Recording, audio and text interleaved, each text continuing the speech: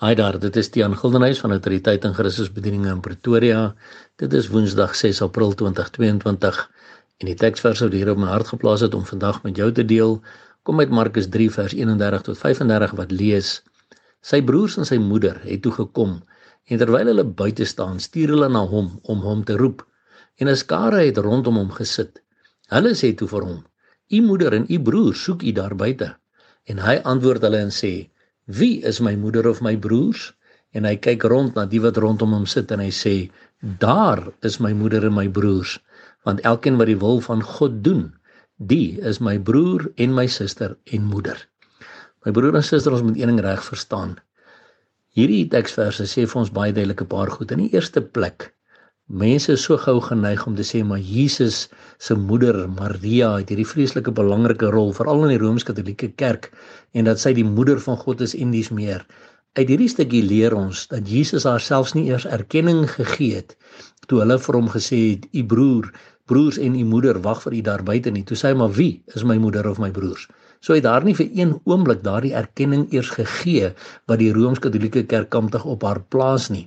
Maar wie is volgens hom sy werklike familie? Wie is volgens hom diegene wat sy moeder, sy suster en sy broers is? Hier staan dit baie duidelik, hy het rondgekyk na die wat rondom hom sit en gesê: Daar is my moeder en my broers, want elkeen wat die wil van God doen, die is my broer en my suster en my moeder. So hier is die kriteria wat Jesus self sê: Wie is my familie? Diegene wat die wil van God doen. Want onthou, ons lees ook in Lukas 6 vers 46 dat Jesus sê: Wat noem julle my Here, Here, en julle doen nie wat ek sê nie. Deuteronomium 30 vers 14 sê: Baie naby jou is die woord in jou mond en in jou hart om dit te doen. So dis een ding wat die Here Jesus van my en jou verwag as ons werklik wil deel wees van sy familie. Ons moet doen wat hy sê. Ons moet die wil van God doen. En wat is die wil van God? Ons lees in 1 Tessalonisense 4 vers 3, want dit is die wil van God, julle heiligmaking. Want onthou my broer en my suster, ek en jy is op pad na 'n heilige God se troon toe. En ons gaan nie kan agteroor sit en sê, ag nee, wat weet jy, ek hoef nie veel te doen nie. Jesus doen alles vir my. Nee. Hy sê, as ons werklik sy broers en sy suster en sy moeder genoem wil word, moet ons die wil van God doen. Dit is iets wat ek en jy aktief moet uitleef. Ons nie sommer net om armpies gevou te sit en te sê, ek hoef nie iets te doen nie, Jesus doen alles namens my nie. Nee. Ek en jy moet werklik tyd spandeer met God en met God se woord. Ons moet in 'n intieme persoonlike verhouding met hom wees, hom vra om deur sy Heilige Gees die woord vir ons oop te breek, sodat ons kan weet hoe om die woord en die wil van God te begin doen. Waar? In ons persoonlike lewens, in ons huwelike, in ons verhouding met ons huweliksmaats, in ons verhouding met ons kinders, met ons werksmense, ons werkskollegas, diegene onder ons.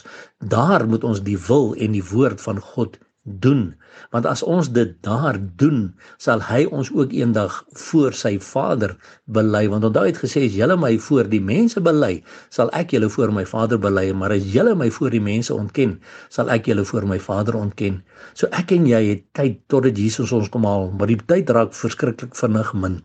Ons moet besef, ons moet gereed maak vir ons Jesus se koms, en 'n deel daarvan is om seker te maak dat ons deel is van sy familie, dat ons Jesus Christus persoonlik aangeneem het, dat ons in 'n intieme verhouding met hom beweeg, dat ons tyd spandeer met hom en met sy woord op 'n daaglikse basis, en dat ons daardeur meer en meer van sy Heilige Gees leer oor hoe hy wil hê ons moet leer en ons moet doen en wat ons moet doen volgens sy woord.